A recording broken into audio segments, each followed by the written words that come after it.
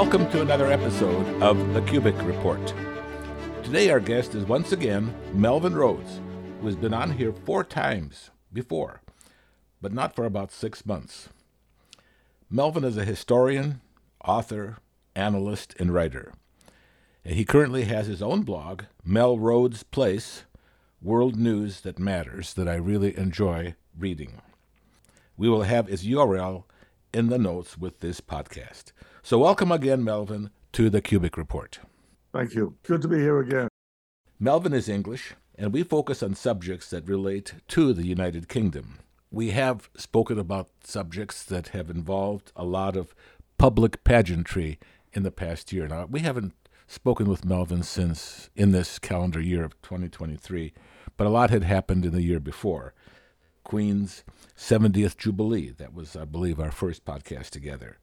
And then the new prime minister that came, Boris Johnson, and then Liz Truss, and then the death of Queen Elizabeth. We had a podcast on that subject. So we've spoken about a lot of big international events that involve the United Kingdom. But today we would like to talk about yet another event that took place in less than 2 weeks ago. And this was the coronation of King Charles III. Now, the Queen had a long 70-year reign, the longest in British history. We grew up with her. All my life, all I've known is Queen Elizabeth. But we also grew up with Prince Charles, who was always the person waiting, and he got older and older, and people were wondering, is the Queen going to even outlive him? But he did indeed become the King of England. I viewed some of the events early on May 6th, the day of the coronation. A lot of people watched, but it was less than those who watched his mother's funeral several months before. There has always been worldwide interest in the monarchical events in the United Kingdom, unlike any other monarchy in the world. There's lots of history, tradition, and also a connection with biblical monarchy. I watched with fascination as events in Westminster Abbey opened with the reading of Scripture. Even Rishi Sunak, a Hindu, the current prime minister, read from the New Testament. This was very surprising to me, since at his becoming prime minister, he wanted readings from Hindu writings. But also what fascinated me was all the bands, horses, uniform. The pageantry was unequaled. It was all over the world, and multiple millions of people watched. So that's my introduction here. Also, I might mention before I get to Melvin is that Melvin wrote about this in his blog. As I was reading his blog, which I've read several times, and read it out loud to my wife this morning, we thought, wow, what a story. What an amazing description of the monarchy and all it portends for the United Kingdom. Melvin, I'd like to know your reaction and ask you to give comments about the events of the coronation that took place less than 2 weeks ago. Oh, well, I'm actually 72. And this coronation was the first coronation I've actually seen, because the previous one, the coronation, took place when I was just 2. So it was all a revelation to me. And I found it a very inspiring ceremony. A lot of Bible was in it, and there's a lot in there, symbolism and everything, which they don't even know the origin of. As far as they know, this is the same coronation service that goes back to 1066, which is the most important year in English history. It's the year when William the Conqueror conquered England. It's the year when England was conquered by William the Conqueror, and he had a coronation in there. This one with King Charles is the 40th coronation, and each one is basically the same. They've added some music, like Zadok the Priest by Handel was added in the 18th century, but most of it goes back 1,000 years. It's even possible, and indeed quite likely, that some of it goes back to the old Anglo-Saxon kingdom, which existed before William the Conqueror came. And it's possible that some of its origins are in the Celtic Church, which was a predecessor of the Roman Catholic Church in England. The Celtic Church existed as one of the earliest churches in recorded time. So that gives you a bit of background. The coronation of King Charles, was very impressive, But I still think people are not warming to him as they did to his mother. That might be because his mother was a young girl, really, 25, when she took the throne in 1952. Um, but I think it's also because Prince Charles is not liked by some people because of what happened with his wife Diana and everything around that. And to a certain extent, people have forgiven him for that. But I think there's always some reminders there. The interest was not as great this time as it was last time. I think he is mostly liked. I mean, most people like him. But I think there's an element that still hasn't forgiven him for what happened to Diana. Mm-hmm. And of course, he was in an adulterous relationship with Camilla for years. So again, it's a little bit difficult to accept them, I think, on the part of some people.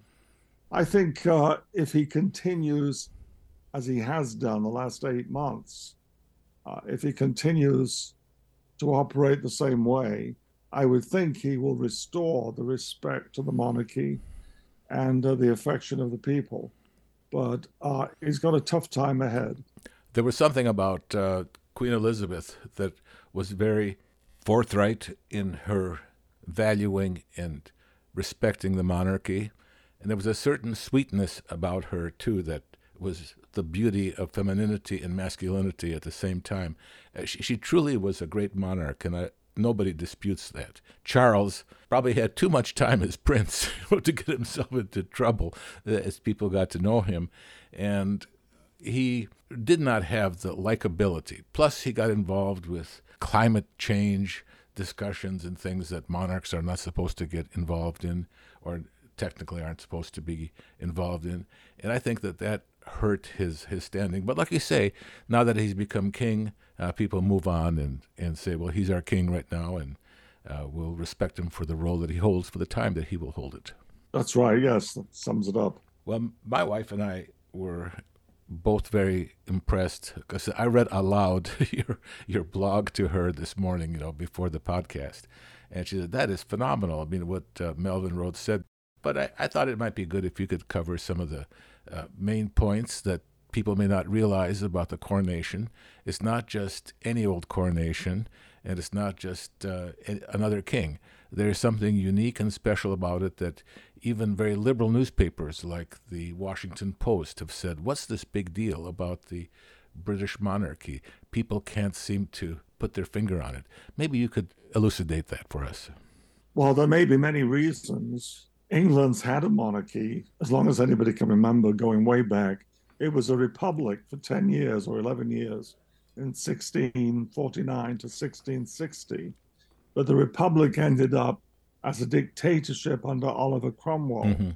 And he went to excess in some things. For example, Christmas was banned, and some other things were banned as well, which didn't make him very popular. So after he died, people wanted the monarchy back, and they brought back the son of the previous monarch. The previous monarch was Charles I, who famously lost his head. He was beheaded in 1649. Mm-hmm. And when Charles II came back in 1660, he was very immoral. But people were willing to put up with that because they remembered the Republic. Mm-hmm. And now, of course, we have Charles III. I would think that most school children in England have heard of Charles I and Charles II. That much will have been covered in history. And now they've got Charles III, so it's going to be interesting to see how he works out. Now, one thing I think that makes the British monarchy stand out is that a lot of the ceremony in the coronation service dates back to King Solomon in ancient Israel, mm-hmm. 3,000 years. Now, nobody quite knows how it was passed into the Christian service that you've got today. But I think some of the respect does go back a long way. And various monarchs have done good works and been very good. But of course, there have been some that have been bad. We won't go into that. Mm-hmm. I thought it was just very, very interesting, too. As I watched the events, which I think I might have commented on, as to how religious it was. For all the things we've been hearing about the United Kingdom, churches are on a decline, very big decline. The Church of England is virtually irrelevant. And yet, here in this coronation, everything was held up. The Archbishop was there. The coronation was done to serve God. Rishi made statements submissive to a great God. It all looked so ideal. It looks so wonderful. And yet, in real life, it's just not that. And in your blog, you write about how the monarchy in Britain embodies both religion and the nation. And it seems to be a reminder of perhaps a greater thought about what a nation ought to be at a time when family and history and everything is being denigrated very, very quickly. And I would like to have some commentary on this, if we could, Melvin. Well, I think one thing is the monarchy, and this is a negative about the monarchy has enabled the British to feel a lot more important in the world than they otherwise would be. So, for example, when Queen Elizabeth ascended the throne, there were roughly 70 different colonies that Britain had at that time. Britain in 1952 was bigger than the United States in that sense. So it was a very important country. And gradually over the last 70 years, and particularly the 50s and 60s, they gave independence to all those different countries. But of course, now they have the Commonwealth. And I think in the minds of many people, it's the same thing. The empire, the Commonwealth, in some ways it's better because now we're all friends. Mm-hmm. But they don't realize how much Britain has been diminished in the last 70 years in so many different ways. You could see this in the area of defense, for example. In 1952, I believe there were 700,000 people in the British military. Now it's less than 100,000. You know, the country is a lot poorer because of its presence has been diminished by all of this. Well, it really has, obviously, on the books, looks like a much smaller country and less relevant. And yet, Britain is a nuclear power. The United Kingdom is still among the top nations of the world. It's amazing how small it is, and yet what control and influence it has. I have worked in former British colonies in Africa in particular, and I've gone to Sri Lanka and India and still see an English legacy that is just absolutely unexplainable. First of all, in the language that is spoken universally around the world, in India, Sri Lanka, and the places where I worked in Africa. In fact, I feel like the greatest tool of evangelism has been the fact that people speak English. And you can speak to people in a small village who have somebody who understands English, and people still look upon it as an official language. Plus, their legal systems are based upon British common law. We had a case that we had to work with, and we talked to one of the lawyers and judges, and he explained the whole concept of the system of law being based on British common law. So the power is still there, even though it may not be the empire, it's still the Commonwealth. But events of the last couple of years societally have really dug into that and have corroded even that ability. And the question is that where will this all lead?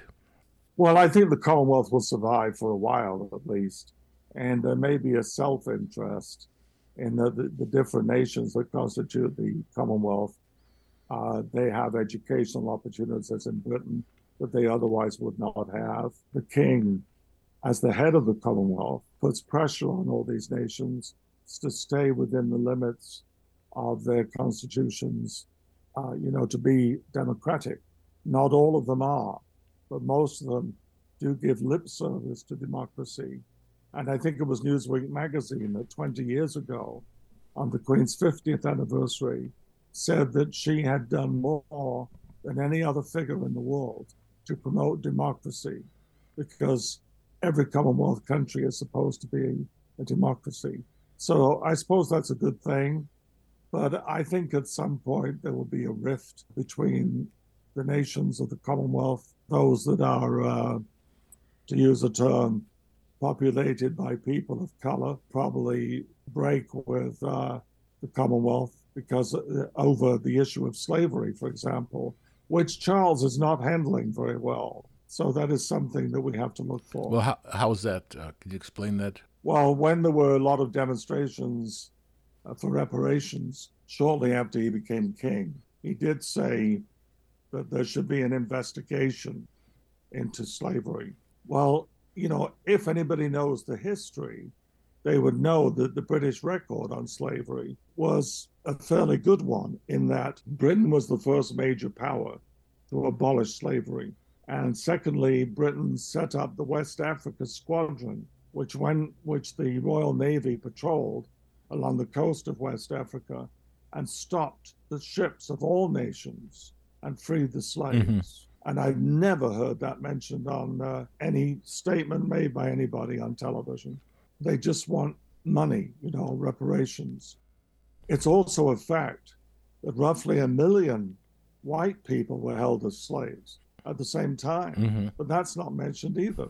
Well, there's just a lot not mentioned about slavery, even how they got to be slaves and who sold them into slavery and the business. I mean, I worked in one area in Malawi, on Lake Malawi, which is very Arabic right now because Arabic roots and very Muslim, and where we held our Feast of Tabernacles on Sabbath. The day before would be observed with mosques all around us with the day of worship. But the reason all those Arabs were there near Lake Malawi is that going back hundreds of years, or a few hundred years, they were the merchants who handled the slavers, the wholesale slaves that were delivered to them, and sold them to the ships that were coming in from the Netherlands, from the United Kingdom, from all over the world that bought these slaves as commodities. People don't realize that a lot of people hold responsibility for these inhumane injustices. That's right. I must commend the president of Ghana, and Ghana is a Commonwealth country, but in 2007, on the 200th anniversary of the abolition of the slave trade, he apologized for the fact that Ghanaians had been involved in this trade, that the leaders in Ghana had actually sold their people into slavery. So they cashed in on it, so to speak. Mm-hmm. And that's to be commended because very few people point that out. Mm-hmm. Right. And the hypocrisy of just taking one side and glorifying it is just rewriting history. Melvin, I would like to just read a little bit here from your blog because it is something that really struck me. Talking about the coronation makes two statements of great importance for today's world about the place of religion in public life and the importance and meaning of the nation. You go further to say that both religion and nation are currently opposed, scorned, and vilified by the dominant progressive elites of Western culture. Many such people also oppose the monarchy, viewing it as anachronism, redolent of hereditary privilege that has no place in a modern democracy. Throughout the West, though, there is now an all-out assault on the very idea of the nation along with its inherited culture. This is fueled by a determination to impose supposedly universal values that will usher in the unity of mankind. And this is the paragraph that really struck me. The onslaught involves an attempt to dismember the traditional nuclear family, vilify white society, normative sexuality in men, and hijack education and replace knowledge and rationality with propaganda and the suppression of dissent. At the core of this agenda, whose echoes can also be heard in the anti-government protests that have been rocking Israel, lies the aim of exiling religion from the public square.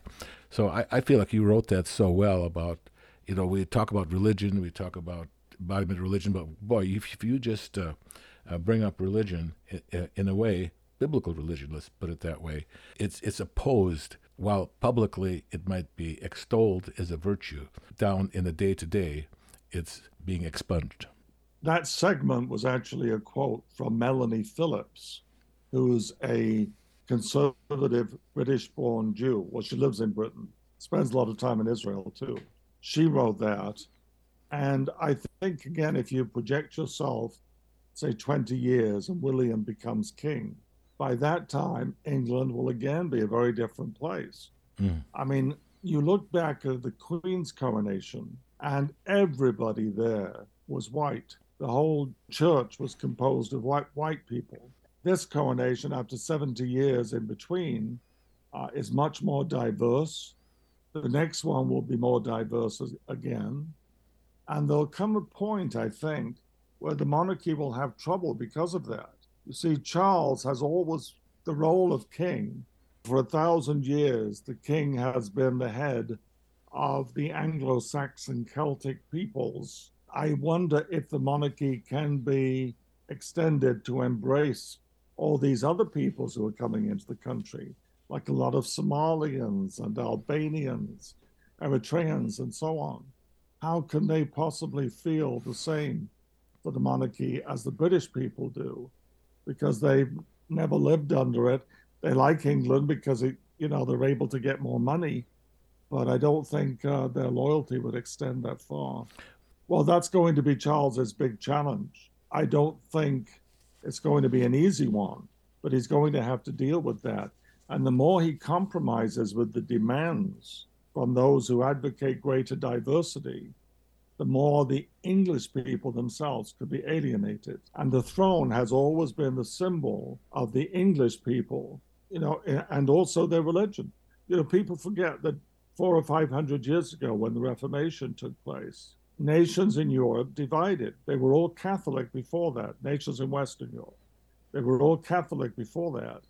But then with the Reformation, some became Protestant and some remained as Catholics. Usually it was the whole country that opted for Protestantism, or the whole country that continued to practice Roman Catholicism.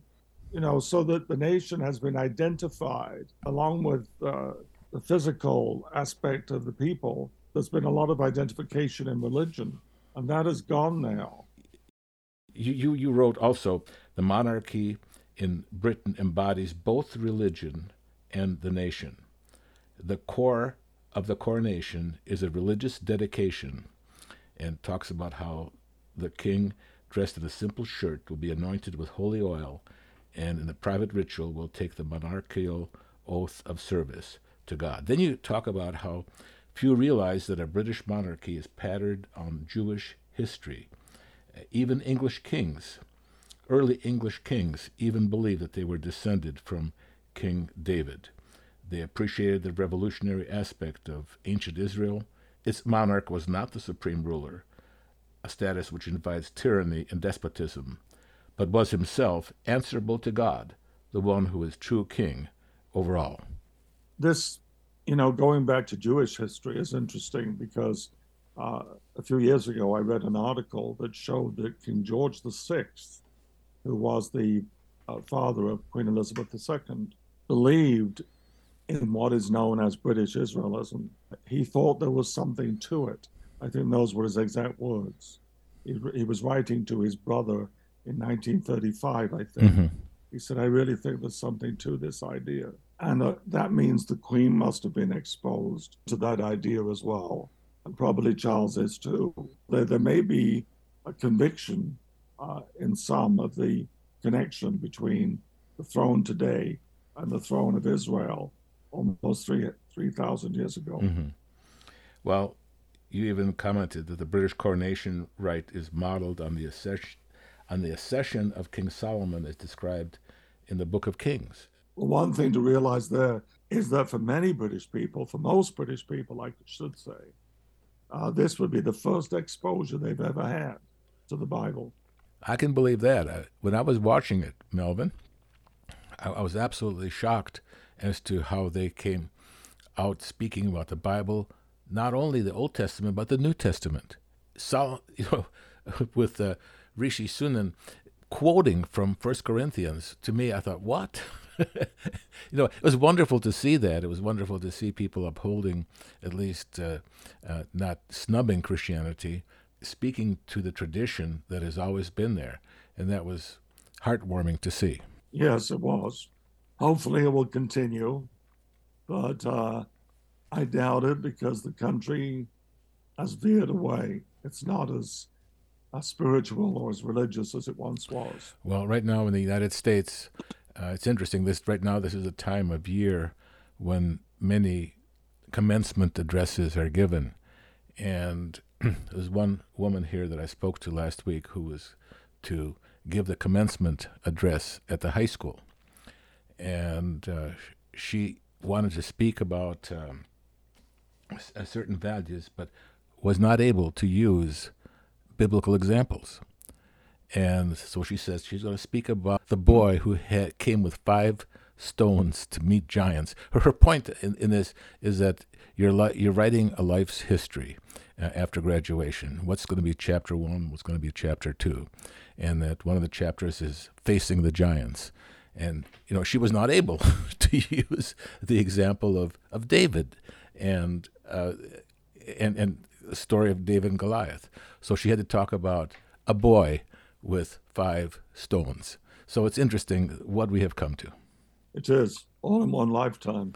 And so my question or my wonderment is, what are we going to be facing here in the next years? When I went to college 56 years ago, I gave a speech one time that things can't get any worse, talking about, immorality. And I was laughed off the stage, because it was just, obviously things would get just a lot worse, and they have. And when you think that things just can't get any worse, something else comes up. And so the coronation, in one sense, was just a little light that shone of hope. Although we know about how things are going to be working out, things will have to really hit rock bottom as far as people's behavior, people's worldview, people's respect for divinity. One thing I will say is that I think there's a lot of respect for Prince William. Mm-hmm. He's the oldest son of Charles, and he will be the heir unless something happens to him. And I think he's handling everything very well, and especially his wife, who is just an ordinary person, Mm-hmm. what would be known as a commoner. She also shows a lot of common sense, and I think the people have warmed to her. So I don't think the monarchy itself is in any danger, but I do think that the country is in danger because of turning away from God, and also because of constant weakening of its economy, and the increasing diversity makes the country weaker, not stronger. You're right about Prince William. He's a likable person. He has a look that is his mother's. It's to me, he represents the kindness and the generosity and the humanity that his mother did in the works that she's done. Unfortunately, the spare, Prince Harry, has sullied the waters there of the monarchy. But Prince William, if he carries on, will carry on a legacy that is positive. Yes, I believe so. I'll tell you a little story. I think it was in 1982. I'm not sure when exactly, but I was walking down a street in England, and suddenly all the church bells just broke into a constant peal of music. And they were announcing the birth of the new king, the boy born to be king, Prince William. And I feel, I've known him because that happened 40 years ago. You kind of follow somebody of interest. That's very interesting. There's certain things historically that have happened that way. You attach yourself to them. Sometimes the music and the news of the time, and that carries on with your life. Well, it's hard to believe it's been over 40 years. Melvin, we're getting older. We're getting older. Right. One thing that should be said, I think, is that England is unique in having this coronation service. I don't think any other monarchy in Europe has as big a coronation. I hope it's retained. I believe it will be, because there are always enough people who want it done again and again and so on. So we had the coronation 70 years ago, and now this one, the next one probably 20 years. Well, you think that might not even be that long. King Charles is 74 or 75. Wish him well, but Prince William is probably going to be much sooner than his father was to the throne. Well, his father, remember, lived to 99, Uh, and his mother was 96. So, he could live a long time. yeah. Uh, Camilla is older and may go first. I don't know. Well, there are certainly, with all the talk about the monarchy, it should continue on. When it really comes to push and shove, it seems like the monarchy persists. There are so many royals watchers and there are royals editors. People watched every single detail in preparation for the coronation. It was just amazing as to all the news that leading to the coronation. It was like to the Super Bowl. It was every little detail was observed. That's right. Yeah. And there's been probably no other event as big, except for maybe World Soccer, but I don't think that even comes as close to the coronation as people have had. And I feel down deep as people watch this, Melvin, I'm not British or English. In fact, I come from a Slavic background. But I got welled up with emotion when I saw the events of the funeral of his mother, plus the coronation of King Charles, with a certain sense of this is for humanity. This represents humanity trying to find its place in the world and in the universe. I felt this kind of emotion well up with me when I was witnessing firsthand the first man stepping on the moon. I felt this is something that represents far more than just me as a person or an achievement of the United States, but this is something that is humanity. And I felt this about the coronation, about its ideals, not what it really is and all its problems and all the things that we could complain about, but just ideals of government done right, justice being imposed on the earth, corrections to mistakes that society has made, whether it be slavery or any other things. But all of it has ideals that we want to see straightened out. Well, one thing I should add is this, that some of the criticism of the monarchy has come from those who are opposed to how much money is spent on it. For example, there were 29,000 policemen on duty that day for security reasons, and a lot of other costs involved in all the different aspects of the coronation. People do not understand that the cost of the monarchy is taken care of by the revenue from the entrance to the royal palaces. So, when I visited Buckingham Palace, my £10 or whatever it was goes to the upkeep of the monarchy. And there's more than twice as much money raised in the royal palaces than is spent on the monarchy. So the taxpayer does not foot the bill. Well, that's a good thing to know, that it's just not excess. Well, the only thing the taxpayer pays for is the security on the day. And 29,000 policemen would be a lot of money. But I'm sure it runs into the millions, probably. In fact, I remember Prince Harry's wedding, the security alone cost $35 million. Well, how much of that would have been spent anyway as far as keeping the policemen and keeping all those things in place? I'm sure that... Well, that's it. That's it. You don't know. You can't work it out down to the last detail. But the fact is, a lot of money comes into England as a result of it being a monarchy. People go over to England to see, Buckingham Palace, the changing of the guard, and some of the palaces. And I don't know how much is raised from that tourism, but the monarchy itself does not cost anywhere near that much. No, and I think that when it comes to really the final question, do you want the monarchy to continue? People will say that represents me, my nation, my history, and I want this not only as a reflection of me, but also something for my children to be able to say that this is part of me rather than being a nation with no identity. That's part of its identity. Yes, that's true. Because one thing that is also a fact at this point in time is that Britain is going through severe economic problems, and a lot of people are going hungry. And if that continues, people could turn against the monarchy because they don't understand where the money comes from. I feel that the one statement that probably affected me by all people, whether it was the prime minister or others commenting, was the monarch was not the supreme ruler. It's a status which normally invites tyranny and despotism in other countries, but that he himself was answerable to God, the one who was a true king over all.